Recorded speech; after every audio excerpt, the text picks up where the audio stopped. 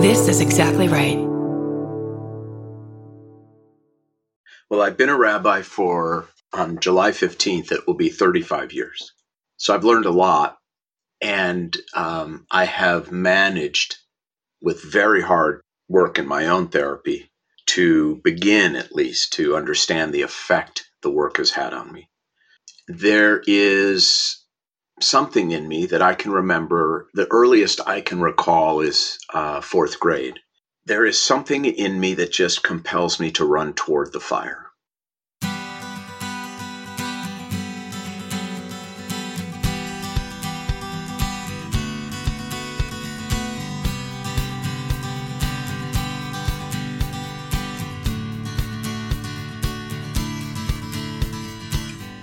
Welcome to Parent Footprint with Dr. Dan. I'm Dr. Dan. This show is about making the world a more loving, accepting, and compassionate place, one person, one parent, and one child at a time. The key to raising healthy and engaged kids is for parents to seek the same in their own lives while striving to be the best versions of themselves each day. No matter who you are or where you came from, with increased awareness, you can be purposeful about leaving a healthy footprint for your children, your family, and all those you care about, while living your own life to the fullest. Today's show is For You When I'm Gone, with our beloved guest, Rabbi Steve Leder. Rabbi Steve is the senior rabbi of Wilshire Boulevard Temple in Los Angeles. After receiving his degree in writing and graduating cum laude from Northwestern University and spending time studying at Trinity College, Oxford University, Rabbi Leder received a master's degree in Hebrew letters in 1986 and rabbinical ordination in 1987 from Hebrew Union College. He is the author of 5 books: The Extraordinary Nature of Ordinary Things, More Money Than God, Living a Rich Life Without Losing Your Soul, the bestsellers More Beautiful Than Before, How Suffering Transforms Us, and The Beauty of What Remains. And his new book, which I am holding, is beautiful, and we're going to be talking about today in more depth, For You When I'm Gone, 12 Essential Questions to Tell a Life Story. Newsweek magazine twice named him one of the 10 most influential rabbis in America, but most important to Steve is being Betsy's husband and Aaron and Hannah's dad. And noteworthy, he is also a Jew who likes to fish. Rabbi Leder, welcome to the show. Thank you, Dan. Great to be with you. There aren't a lot of us. Okay, so I want to start with a few commonalities that we have. One is I am a Jew who likes to fish as well. I share that. And secondly, a few things just bounced off the pages. Few memories just exploded when first I saw Wilshire Boulevard Temple, and then I saw your son was a counselor at a camp in Malibu. So I have to tell you, I spent several memorable and meaningful summers at Camp Hess Kramer that were highly special in my life. That's great. Yeah, just for people out there, it's a special, special place. Yes, indeed. So, Rabbi, of all the things, trying to figure out where to start, I would like to start with asking you, when did you know you wanted to become a rabbi? And what were the influences that led you to this life's work? Well, there are multiple reasons, and some of them obvious, some of them less so. The obvious, I loved being on the pulpit at my bar mitzvah. I just loved it. I loved being up there. To explain my Torah portion, I wrote an anthology of my own poetry, so I could inflict my poetry on people at the age of 13, and they had to sit there and listen. But you have to understand how I grew up to really see the attraction for me. I grew up in a working class family. My dad and my uncle owned a junkyard called Leder Brothers Metal. I worked in that junkyard from the time I was 5 years old. Neither of my parents went to college. They got married at 17 and 18. They had 5 children before they were 30. They were not well educated. My dad was very, very smart, but not well educated. And also, because there were five of us and my parents were not the most evolved parents, almost every creative pursuit was summarily dismissed as a frivolous waste of time. If you Mhm. weren't working until you were drop dead tired, you were wasting your life. That's sort of how I was raised. And there was Mhm. disaster looming around every corner if you didn't work hard. So if you wanted to be a writer, forget it. A musician, forget it. An actor, forget it. Forget it, forget it, forget it. And if you wanted to engage in any of those things, you better figure out how to do that on your own because we're Hmm. not driving and we're not interested. The one exception was the synagogue. Mm. That was the one place they would drive me to. It was the one place that seemed to be an appropriate and acceptable, creative, expressive place. So for me, that's part of it. The other thing is when I was 14, I got arrested. Ha. I got arrested for shoplifting Bob Dylan albums from Target with the Hmm. other guys in my band. I played Mhm. drums in a rock and roll band at 14. And my parents woke up. By the way, they were on vacation in Florida at the time, so I had to call them and Perfect. tell them I got Perfect. Yeah. arrested. Yeah. And Yeah. Yeah. it Yeah. was not a. My older sister Marilyn had to get me out of the hooskow. It was rough. Yeah. And so my parents, that was a wake up call for them. It's like, oh my goodness, he may be the fourth of our five children, and we may be done parenting, but we should probably start paying attention to Steve because he could go down the wrong path here. And I was smoking weed every day in junior high school. I mean, I was a typical teenager without much parental supervision. Mhm. And my parents made the decision to send me to a Jewish summer camp in Oconomowoc, Wisconsin, very similar to Hess Kramer, where you went and where I worked and still work as one of the rabbis. Mhm. Um, and that camp experience changed my life forever. I loved everything about it, everything. Mm. Mm. And I loved like the hippie counselors who were into the music I was into, and they had earth shoes and ponytails. And I loved the pretty girls from Chicago with flowers in their hair on Shabbat. It was the early 70s. And the thing that really shocked me was it was the first time in my life I saw rabbis who were young, who were in t-shirts and shorts and could throw a baseball. Mm. I had no idea. No idea because my rabbis at home were kind of old and scary. They had dandruff and yellow teeth. They, And they I smelled. They they sometimes smelled smelled bad. Yeah, too. they smelled Yeah. like Yeah. pickled herring, and Yeah. Yeah. and they were just weird and unapproachable. But these guys were. It just dawned on me. Wait a minute. You can Mm. be a normal person and be a rabbi. How is? Because they also seem to know some kind of magical secret. Mhm. They were both. Mhm. They were Mhm. immanent and transcendent, to put it in religious terms. Mhm. So that set me on a path at 15, and I never really diverged from that path. Um, Mhm. and my father was not supportive of me becoming a rabbi. When I told him I wanted to become a rabbi, his response, this was my junior year of college, his response was, rabbis are beggars. Mhm. Because that's the world he knew. Right. Right. And And by the way, he was partially right. He just didn't understand the level at which some of that begging could take place, and that a rabbi was actually Robin Hood in many ways. Um, Mhm. but I think all these things combined, and it was the place where I could be academic and I could be interested in the world of ideas because there was no other place for that in my childhood. Right. Right. Wow, thanks for sharing that. I could see how that came together, and I could see how, even though he didn't like it, it was a more legitimate version of thinking and intellect, and a path that at least had a path for And people that hard he to argue respected. against. Yes, Yeah. yes, And hard, yes, really pretty hard to argue against. yes. And later, he really came around. Hmm. And, my parents used to have a place in Palm Springs, and I'm in Los Angeles. And on Saturday mornings, when I was preaching, they would get up really early drive in, come to services, listen to the sermon, and then we would have lunch, and then they would drive back. Mm-hmm. And whether there were 200 people or 2,000 people out there during that sermon, all I saw were two sets of teeth smiling.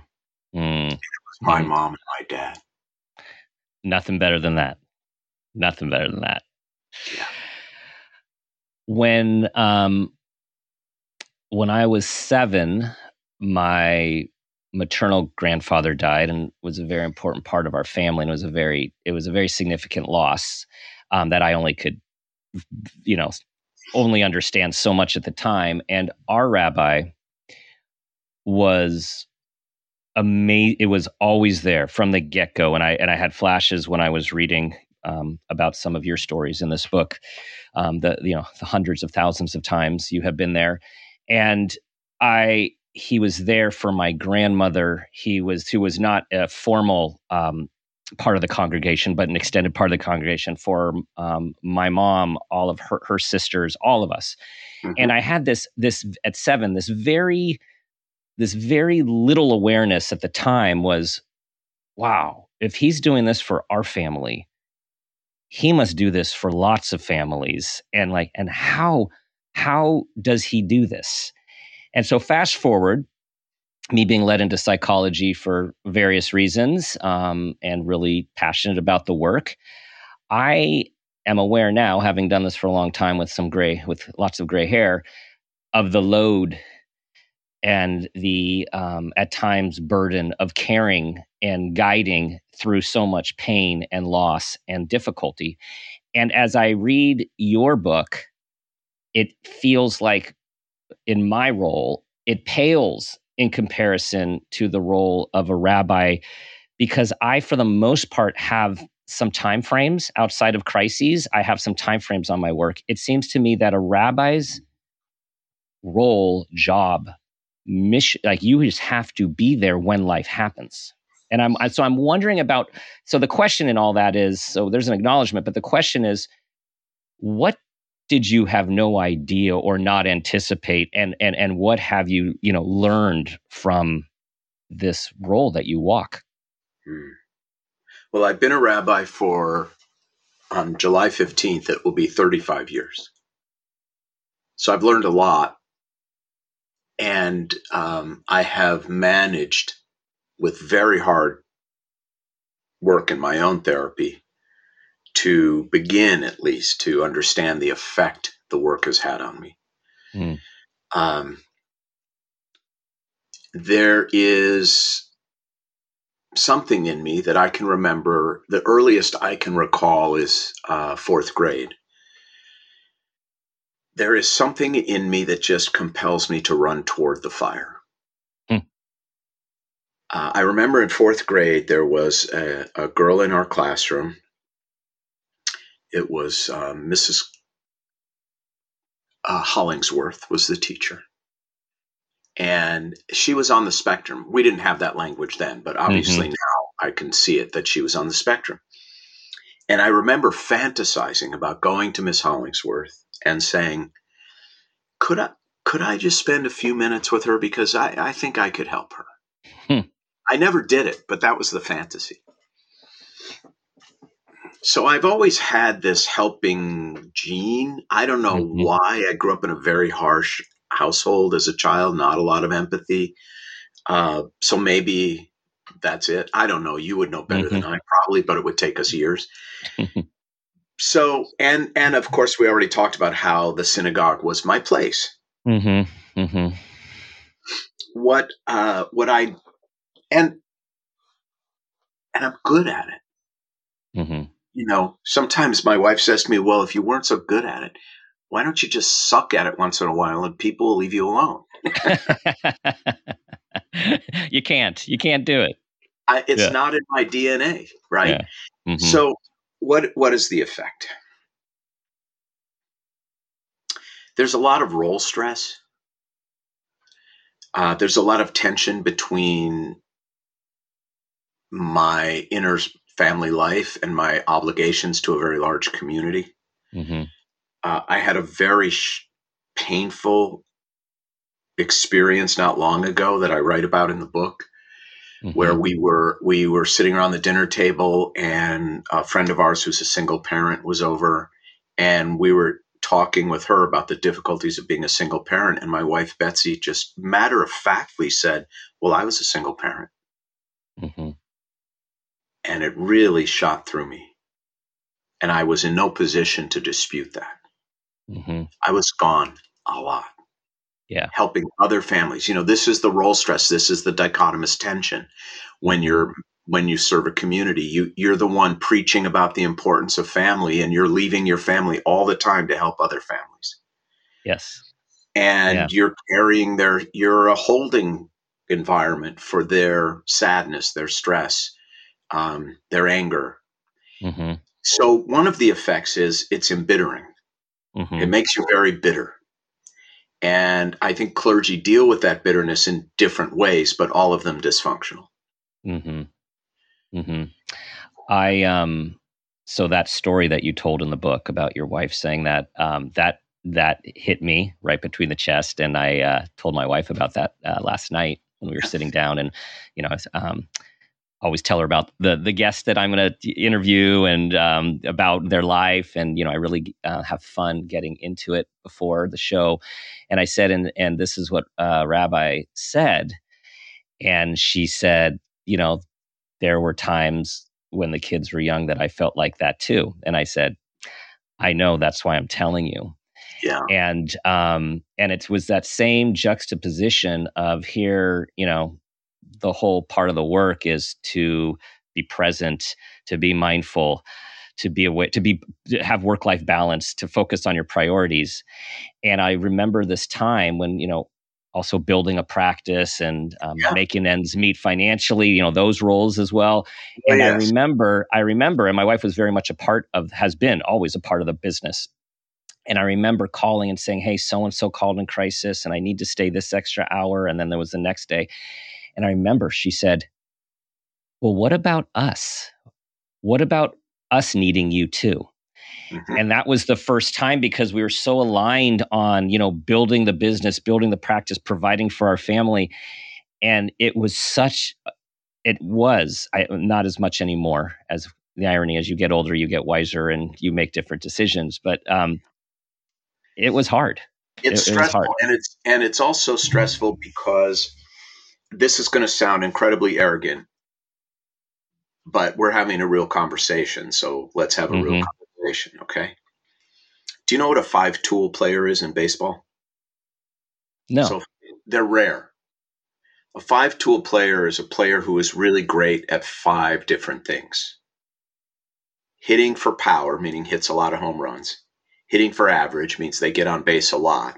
They hit singles, doubles a lot too. They can run, they can throw, and they can catch. They can field. Okay, that's a very rare, it's not a unicorn, but it's Mm-hmm. pretty rare. I'm a 5-tool rabbi. I'm really Mm-hmm. good at a lot of things. I'm good at helping people. I'm good at preaching. I'm good at fundraising. I have a good business head, you know. So there are like 4 parts to being a rabbi. I'm good at all 4 of them, but I can Mm-hmm. only be great at any 2 of them at any one time. So Right. whatever I am doing, I am simultaneously ignoring or someone, disappointing someone, not getting to something, and it's constant. It's 7 days a week. And it that too can just really take its toll and embitter you. And I also, because of that bitterness, um, I was frustrated with my colleagues all the time. Mm-hmm. The other clergy who worked with me, we have a big staff. We have a 10,000 person congregation. So we have, Yeah. 8 rabbis, 3 cantors. It's a big operation. We have the camps, we have schools. If Jews Mm-hmm. had a mega church, we would be it. This is it. Yeah. And it's partly my doing, right? Mm-hmm. Mm-hmm. But I was so, like, why don't these people step up? Why can't they be great at all these things? And why can't they be more like me? And it sounds very arrogant, and to some degree it is, but it was also real frustration. Mm-hmm. And it took me a long time to realize that not everyone could be, would be, or wanted to be the kind of rabbi I was. Mm-hmm. And Mm-hmm. I remember my psychiatrist, and we can get into that, what led me to getting help. But I remember saying to my psychiatrist one day, I'm like a well-paid babysitter Mm-hmm. with this Mm-hmm. other clergy. And he said to me, well, babies aren't bad. They're just babies. Like, Wow. Wow. Yeah. just like accept these people for their own limitations and who they are. They're never going to be you, and get over it. And it helped me quite a bit. Babies aren't bad; Mm-hmm. they're just babies. Mm-hmm. So I've I've struggled hard. It it did it did cause a lot of dysfunction, and then there's this whole thing of being a symbolic exemplar, Right. of not really being a person, but being a symbol of something for people, Right. a symbol of a religion. The you know so you're never really treated as just a person ever. You're a Right. walking symbol. You're a vessel for their projections, Mm-hmm. and you have to somehow be willing to deal with that. And I remember also saying to my psychiatrist, I feel like the minute I step out my front door every day, I'm acting, I'm pretending. And he said, well, you are. I said, wait a minute, that's okay. He said, well, yeah, people need you to do that. Mm-hmm. I was like, Right. oh. So these are things that took me many years to work through and discover. What really led me to kind of examining my life was, and I wrote one of my books about it, which is called More Beautiful Than Before, How Suffering Transforms Us, was I was in a very frightening and serious car accident that caused injury to my spine. And I had debilitating uh, chronic pain for months until I had surgery. And I did not do well post surgery, and I was taking too many opioids, and I got depressed, and Mm-hmm. I just felt like there's something wrong with Mm-hmm. me. Mm-hmm. And I sought help. And then years later, and it did help. Yeah. It really did. I definitely started living a life more aligned, where my professed values and lived values were better aligned, and there was less dissonance. Mm-hmm. Um, and then, sort of the next great advancement in my mental health and my, what I would say, evolution as a rabbi in terms of being better aligned, was in January of 21. It became, I had helped someone privately who I believed deserved a second chance. Mm-hmm. And it became public. Many people did not believe this person deserved a second chance, but I had an inside view of it Mm-hmm. and knew what this person had done to change his life. Most of it confidential, by the way.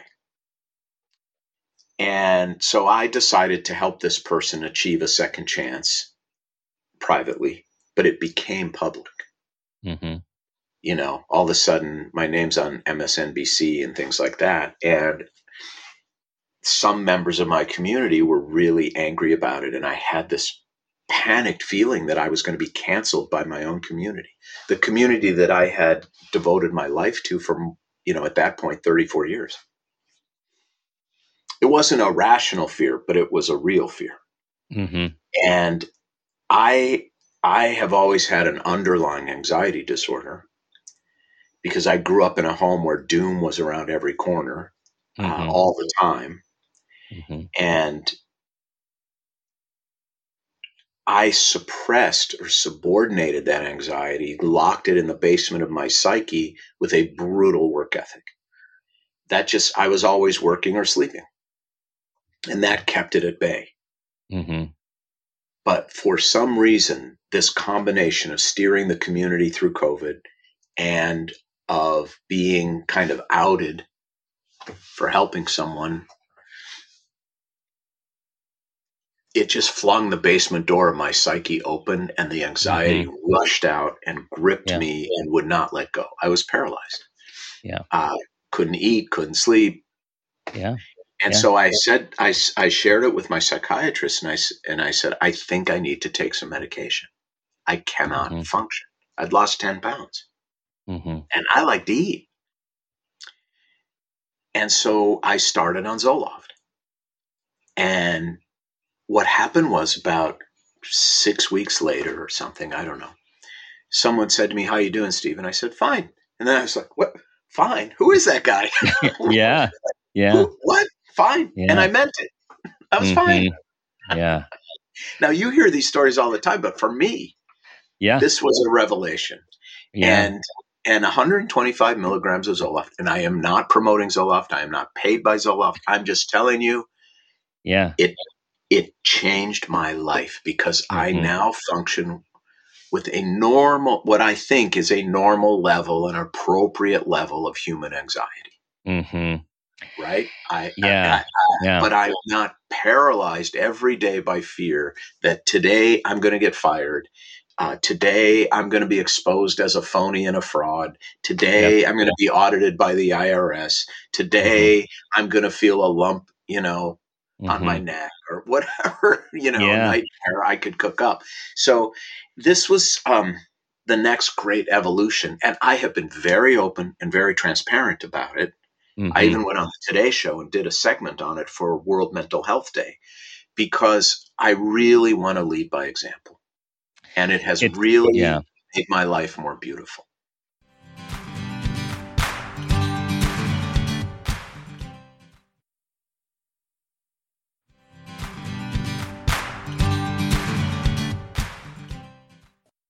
You have become known for, among many things that you become known for, is being transparent and being vulnerable, and making everyone think, well, a rabbi's supposed to think like this? A rabbi's supposed to do this? A rabbi's supposed to have these experiences?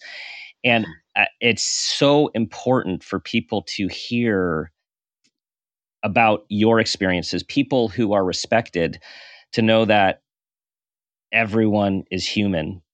Anxiety, depression, mental health issues are real. They can be debilitating, and that we should not be ashamed. And because if we are, it's more pretending. Right. It creates more dissonance. Yes. Not less. Not living in authenticity, not living in your own integrity. It actually creates the mental pain and distress that we're trying to get away from by not being authentic. Exactly. Yes. And you're a pro, so you know this, but it's a vicious cycle where whatever dysfunctional behavior you're engaged in to deal with the anxiety creates more anxiety, and therefore more dysfunctional behavior, and therefore more anxiety. And you're trapped. And all I can tell you is the Talmud, there's this beautiful line in the Talmud where the rabbis say the prisoner cannot free himself. That's a very powerful insight. And we have to reach out. We do. I trained in my training, when I was trained as a psychologist, and still a lot of people believe this. It's, keep your own stuff to yourself. You focus on your client, your patient, whatever you want. Right. Be professional. And I struggled with that. When I was in my mid to late 20s, I had for a variety of crashing perfect storms, as you had. I ended up with debilitating anxiety, which led into depression, which led into not sleeping and not eating. And really at the end of graduate school, with the questioning of everything. And my psychologist, who I sought at the time, I got so lucky, just looked in a phone book, who's near me. I mean, just became a life mentor. And he's like, Dan, I think you need to try medicine. Like this can open things up. It's not the answer, but it can change the neurochemistry enough for you to be able to get to the next. And I fought it. And he said, Dan, what do you recommend your clients? What would you recommend? And, I couldn't not look in the mirror. I finally gave in. It helped me tremendously. I think a similar experience that you had. And I finally started to talk. It took me a while. I had to be in the field long enough to have enough confidence that when I had clients who were questioning it, teenager to adults, and needed it, Yep. and I started to tell my story, that was the single most helpful thing that they could have heard. None of the fancy psychology mumbo jumbo or great insights. It was that here's someone that I'm working with who I trust, who's had this experience. And if he could go through it, I can give it a shot. Yeah, I have found it has deepened people's respect for me, not diminished it. And so many people, I'm telling you, last night, I was with someone who asked to see me, and we met for a drink, who would never have shared what he shared with me had I not been open about my own mental health struggles. And now I'm able to make a good referral and get this person some help. Now the tricky thing, I think, for both of us in our roles is for this transparency never to cross over the line to becoming sort of gratuitous or a kind of, trick to be interesting or to garner empathy or attention. That's when it becomes your shtick, that's a problem, because that's just one more piece of kabuki in your life. Right. And so that's, for me, the tricky part. So I don't get up there and hemorrhage all over the place all the time because it's not appropriate. Right. But when properly and honestly shared, it can be very, very helpful to me and to others. Right. And with that awareness of everything you're talking about, the boundaries, the awareness of, am I sharing this for me or am I sharing this for them and what I'm trying to accomplish in this interaction? And exactly. Some and people what I'm have trying to be more than anything is an example, a good example. Right. That's all. Right. That's all I can do is set a good example. There's this Buddhist saying, which I love, which is tend the part of the garden you can reach. I wrote that down because I wanted to talk about that with you. Love that. Yeah. That's all I'm trying to do. And you're right. It's more difficult in my world than yours because I can't say at the end of 50 minutes, we'll talk more about this next week. Right. And now this is going to sound kind of crazy maybe or harsh, but I think it's also a part of it is, first of all, there are all the other aspects of running a big institution and how much time that takes. And especially the fundraising, which is enormously time consuming and difficult. But clergy are the front line of mental health care workers because people will come to us first because in their mind, I don't need to have a mental health problem to talk to the rabbi. When in fact, that's the reason they're coming to the rabbi, but there's camouflage, it's a fig leaf. And also the rabbi is free. There's no financial commitment. And sometimes in my moments of bitterness, which still exist, although far more rare than they used to be, I would say to Betsy, something, if she had to pay me $250 an hour, she wouldn't call me.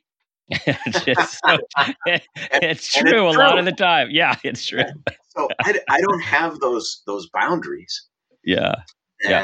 The expectations are unlimited. And by the way, I think they have every right to their expectations of me. They really do. I am the rabbi. Right. Yeah. So that's more of the struggle. So if this makes you feel any better, something I just learned, something that you get to do that I am unable to do, is you can go out and have a drink while you're counseling. That still is not considered an appropriate thing within the counseling office, right? I find it. I find, by the way, it's not so much about the alcohol as having such a casual environment, and it's part of the fig leaf. Yeah. Oh, I'm just meeting the rabbi for a drink because he doesn't have me time until 7:00. Right. Which is also true. Yeah. So almost every weekday, there's a hotel down the street from where I live. Thank God for COVID, because everybody now accepts the fact that nobody wants to go anywhere. And you want to see me at 7:00 at night, dude? I will drive 5 minutes That's it.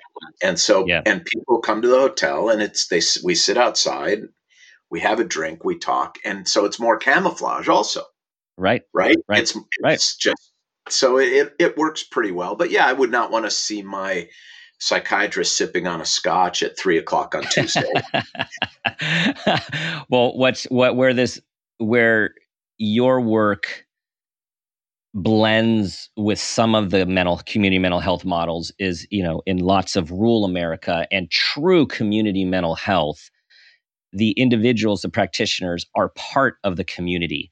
And there aren't those boundaries. And one has to be very aware of those boundaries, but there's so much to be said by having a trusted member of your community that you feel understands where you come from, and you can just sit down and talk, which removes a lot of the stigma that and barriers that unfortunately most people do Yes. experience.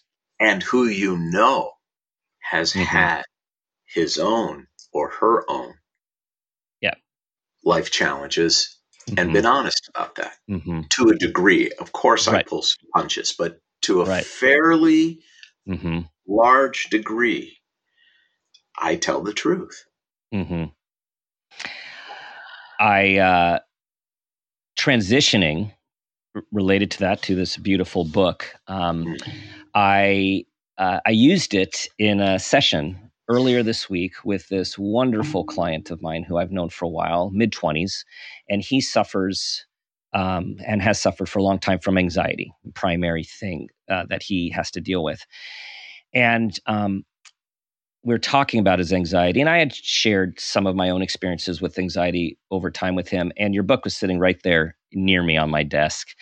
And I have just been reading and thinking and processing and like, what do I want to write to my kids? And I told him, I said, I grabbed your book and I said, here's a book. I'm talking to Rabbi soon, so I've been really diving into this. And the first question of the 12 questions is, what do you regret? And I said, in this conversation, I'd like to share with you what has hit me really hard as someone who is more than twice your age. I said, at this point, I think my largest regret is spending so much time worrying about things that either never happened or if they did, were not a big deal. Yeah. Catastrophizing. Yes. And there was just silence. And I could see he was just absorbing it and nodding his head. And so this wisdom, so let's talk about the wisdom, the intention of the wisdom to be passed down in a legacy letter from a parent to a child. Okay. And why now, not later? Yes. Last week, a journalist asked me one of those tricky, cute journalist questions. If you had to summarize your book in 2 words, what would they be? And I answered immediately. It just came to me right away. And I said the 2 words would be, don't wait. And before I get to sort of the point of the book structurally and in terms of message, one of the big surprises to me is how well the book is selling to millennials. Because most people think of this, this must be a book for elderly people who are going to die and they want to write down their life lessons for their loved ones when they're gone. No. I mean, yes and no. It is, millennials have gravitated to it, partly because of a very, very big podcast for millennials that I was interviewed on that exposed them to the book. Millennials, I have a 30 and 33-year-old. They're asking these same questions. What matters? How do I want to live my life? If I go down this path, what does it mean? If I don't, what does it mean? What is love? What is a good person? What do I want people to say about me at the end of my life? And am I actually living that way? It's never too soon to ask these questions.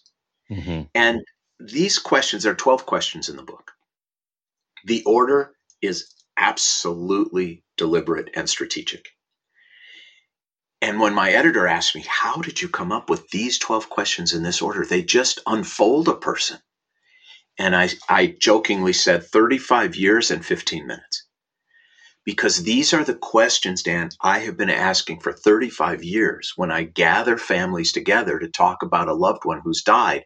And I'm trying to get my arms around who this person was and to help the family and to help me prepare to write a eulogy. And what I'm trying to get at are not the facts of a person's life, because the facts of our life is our obituary. It tells you nothing, really. The fact that I was born in Minneapolis, Minnesota in 1960 and went to Aquila Elementary School, what is that? That's a fact, but it doesn't tell you anything about me. Now, the truth that I grew up in a stressful home, and even as a little boy, I would go out on my canoe on the Minnehaha Creek that ran through my backyard to find solace in solitude and nature. And I've done that my entire life. Now you're learning something. Now we're getting to the truth of Steve. So these questions are all about the truths of our lives. And the way the book works is I write an essay for each chapter about why this question matters and my view, my answer to that question. And then I curated the answers of about 30 or 40 other people, a very diverse group of people, and put them in each chapter. And I'm talking about 20 to 80 years old, Black, white, Hispanic, Asian, Indian, Jewish, Christian, Muslim, Hindu, billionaires, and one person who changes adult diapers in a nursing home for a living, people who went to jail, people who have a child that went to jail, people who are super famous.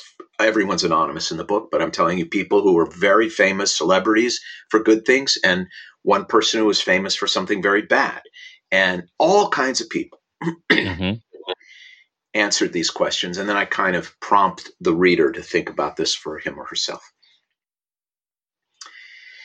And by the end of this journey through the book, ideally, you'll have two things. One,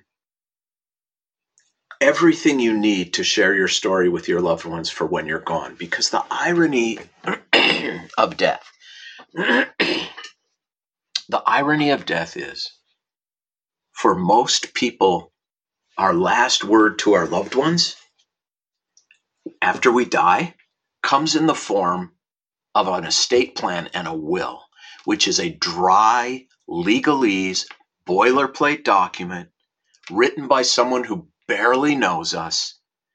And it's all about who gets what and how much and when. The stuff. All stuff. Yeah. It is like making that your last word to your loved ones. I tell people all the time, it's like handing them a pitcher of food.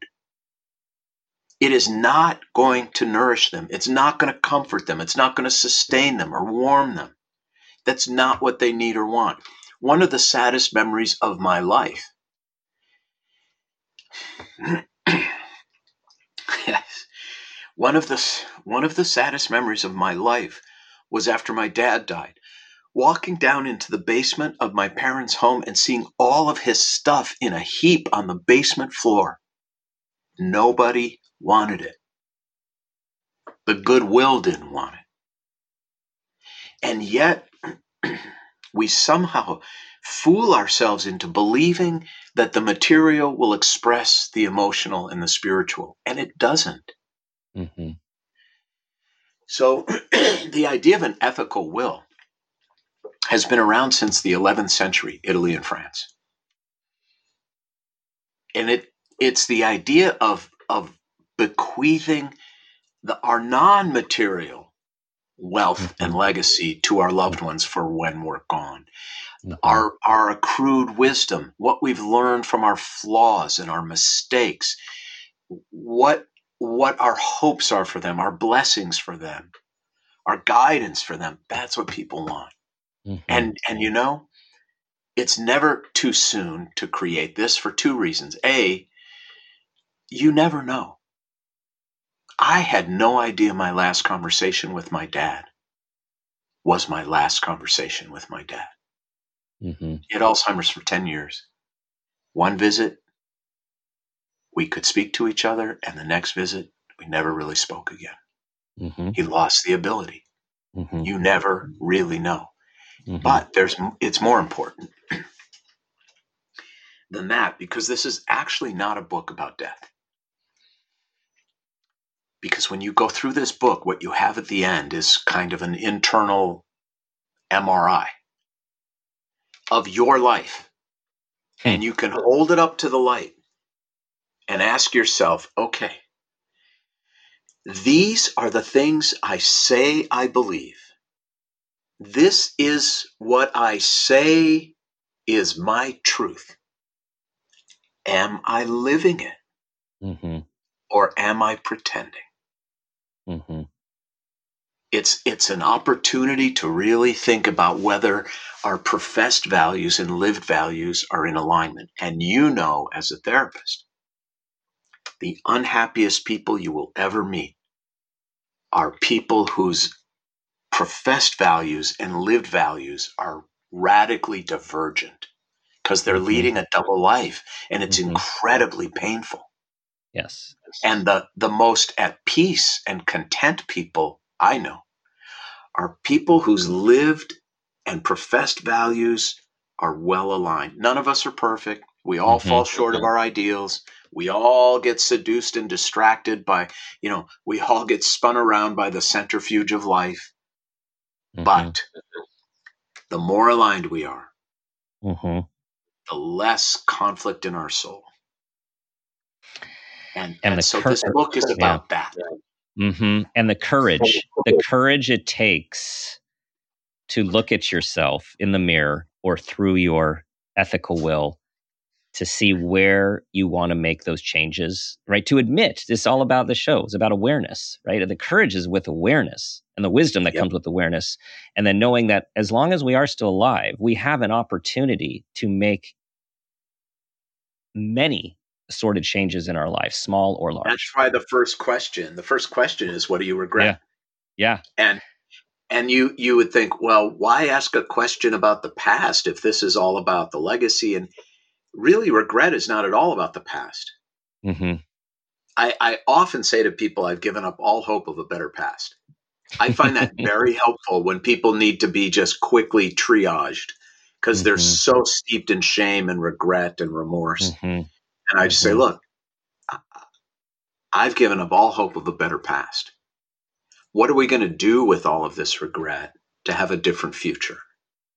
And what I learned in the regret chapter, which surprised me a little, because you have this disparate group, but then you have these common denominators, which means, this is part of the human experience for most of us, if not all of us. What I found is that what most people regret most is not something they did, but something they didn't do. Right? The words they didn't speak, the opportunity they didn't grasp, the help they waited too long to get. And, there are two kinds of sins, if I can put it in religious terms. There are sins of commission, the things we do. And there are sins of omission, the things we didn't do, failed to do, should have done, should have said. Right. The time we should have shown up. And let fear of some kind prevent us from doing it. And that's where a question like that becomes so instructive. It's also first because to answer it honestly requires that we open ourselves up, that we approach our self-evaluation with humility and transparency and honesty and with real open-heartedness. So that's why it's first. Each one is in its order for its own reason. And what I've learned from my own parenting and through my work with parents is kids don't really learn from our lectures. Those are more for us. Kids learn from our experiences. And if you start to talk about your own life experiences and what the ones that worked out well, the ones that did not work out well, they are so engrossed and listening. And this letter this ethical will is an opportunity to do it. And I saw from several people, or a few people in the book as examples, and updating it as life goes on with Yes. more wisdom that's learned. Yeah. Yeah. I wrote an ethical will to my children in my 40s, and I wrote one at 60. And they're different. Mm-hmm. Mm-hmm. And I published both of them. And my kids have read them. I don't think you should wait to share it with your kids at all. Mm-hmm. This is not Mm-hmm. something you want to withhold until you're dead. Right. There's a point in them having it when you're gone, but there's no point in them not having it while you're alive. Mm-hmm. These things aren't meant to be surprises. Mm-hmm. It's kind of like, do you know about this thing called a gratitude visit? No. The guy who founded the School of Positive Psychology, Martin, is it Seligman? Seligman, yeah. He's at Penn. I think he's at Penn, right? Yes. Or he taught at Penn. So he had this beautiful idea to help treat his patients with depression. He would ask them to write a 300-word letter thanking someone who had made a difference in their life that they had never really properly thanked before or openly thanked before. Mm-hmm. And then, unannounced, they go to see the person, knock on the door opens, and they read the letter. And what he discovered was that by the end of the letter, everybody's weeping. Mm-hmm. And that the patient was less depressed 1 week, 1 month later. Wow. Right? Wow. So there's something about saying these things, articulating these things to our loved ones that is incredibly healing, fulfilling, powerful, even the difficult things. I wish I had. I'm sorry I did. I'm sorry I didn't. These are powerful things to share. You know, one of the things in my ethical will, which seems insignificant, but has really stuck with my kids, is I talk in my ethical will about how I used to love to dance, but I don't dance anymore because I've become a public figure and I feel like a spectacle and I'm being watched, and what a shame that is. And how much fun it's robbed me of. And it's really stuck with my kids for a few reasons. One, it gave them a little insight into fairly or unfairly, well or poorly, I've carried the weight of being a symbol or a public figure in some way. But also as a lesson about not allowing yourself to be robbed of the joy of the things you love because of what other people might think. And that story, to your point, Dan, has instructed my kids so much better about authenticity than any lecture from their dad. Live your truth and you know, blah blah blah blah. You know, So, powerful. You know, powerful. Yeah. At the end of the day, this is about telling a story. It is. It's about telling a story. It's about telling your own authentic story. It's about a story that doesn't have to be perfect. It's a story that's going to hopefully change as you change. And it really honors the fragility of life in the sense, you know, people who listen to the show really want to be growing more self-aware, you know, really just looking at themselves in an honest way. And I want to read, as we're moving to the parent footprint moment question next, I want to read what you have cited in the beginning of the introduction, because I want people to just reach out for this book, because those words are so powerful and are mine and my wife's experiences. We talk about this all the time, and here it goes. This is a quote from Jonathan Safran Foyer. Foyer. No baby knows when the nipple is pulled from his mouth for the last time. No child knows when he last calls his mother mama. No small boy knows when the book has closed on the last bedtime story that will ever be read to him. No boy knows when the water drains from the last bath he will ever take with his brother. No mother knows she is hearing the word mama for the last time. No father knows when the book has closed on the last bedtime story he will ever read. It's Don't just wait. so powerful. Yeah. Don't Yeah. wait. Regardless, everyone, of your kids' ages, there's a great country song, there's a last time for everything, and you just never know when it's going to be. So the time is now, as Rabbi is saying, the time, do it now. Rabbi, parent footprint moment question. Ready? Yep. Okay. Tell us about a time that you became aware of yourself as an individual, as a parent, or even an awareness of your own parents, and that new awareness had a positive impact on your life, your kids, and or those you love. I remember it distinctly. It was, my son is 33, so this was about 31 years ago.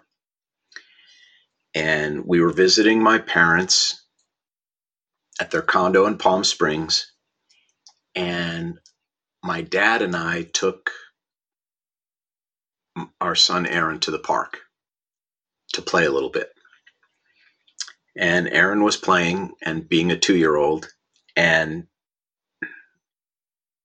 I was trying to get him to do or not do something. And at some point, my dad said, "He's not listening to you." And I kind of let it roll off. And then again, "He's not listening to you." And the third time he said it, "He's not," in other words, your parenting technique is not going to get the job done. Mm-hmm. I mean, this was a dad who, when I was little, said to us, "I don't want to have to hit you because if I do, I break bones." Wow. And you never quite knew Mm-hmm. if he meant it or not. And after that third, "He's not listening," this was one of only 3 times I stood up to my father in my life. I looked at my dad and I said, "I heard you the first time. I am not raising my son to fear me." Mm. And I didn't. Mm-hmm. Mm. That is changing the complete course of family transition, right? Of trauma, right? Of family culture. I mean, it's a 180. Yeah. And like most pivots, there was some loss involved in that, of course. Mm-hmm. Um, I think parenting is a swing of the pendulum, generation to generation in many ways. And in some ways it's not. But I think it was as important for me to stand up to my father in that moment as it was to protect my son. Mm-hmm. And it did not fundamentally alter my relationship with my father, but it created an important boundary. Mm-hmm. Rabbi, thank you for sharing yourself with all of us as you are doing continually, and for modeling authenticity. That's not perfect. That's not. It's not ever done. It's always a work in progress, and for showing all of us that humanity. Thank you. And thank you for giving not only me, but others the opportunity to have a real conversation with you. Tell everyone where they can get this beautiful book. And everyone, as I'm holding it, it is so user friendly. And so it just speaks to you. It's not a chore. It's you'll see it as an opportunity that you won't be able to. You look forward to picking it up every time you put it down. So where can people find this? The book is called For You When I Am Gone, 12 Essential Questions to Tell a Life Story. You can get it wherever you buy books. Online, Amazon, Barnes and Noble, many bookstores have it now, local bookstores, or through my website, which is steveleader, it's LEDER.com, or my Instagram, which is at Steve_leader. You can access the book in a lot of ways, and it's Kindle, hardcover, and audio. And I recorded the audio because I can't stand other people reading something I've written. They can't get the rhythm down to the way I intended it. I don't know, but I really hope it encourages lots of people to think about their lives and to share their story. It is. And it has with me. I've already shared verbally with my family what I've learned and what I've been thinking about, and I will be putting it down on paper. That's great. That's a win. And not waiting. Wait, and that's a win for everybody. Yeah. Thank you again, Dan. Yeah. Thanks, Rabbi. All right, everybody. Thank you for listening. Please share this show with everyone you know. How impactful these words are, this book is, and how it can literally change people's lives, current and future. Thank you for your 5-star reviews, for bringing people to our wonderful community. You know what I'm going to ask you to do. 2 things. Try to be the person you want your child to become, and ask yourself the guiding question I ask myself each day: what footprint do you want to leave?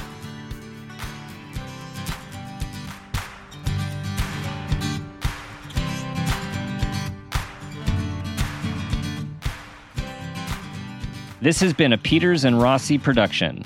Parent Footprint with Dr. Dan is produced by Laura Rossi. Our engineer is Phil Rossi. Theme music is Strummerman, composed and performed by Pro Tunes. Artwork is by Garrett Ross. Follow us on Instagram and Facebook at Parent Footprint Podcast, and on Twitter at Dr. Dan Peters. For more information, go to exactlyrightmedia.com.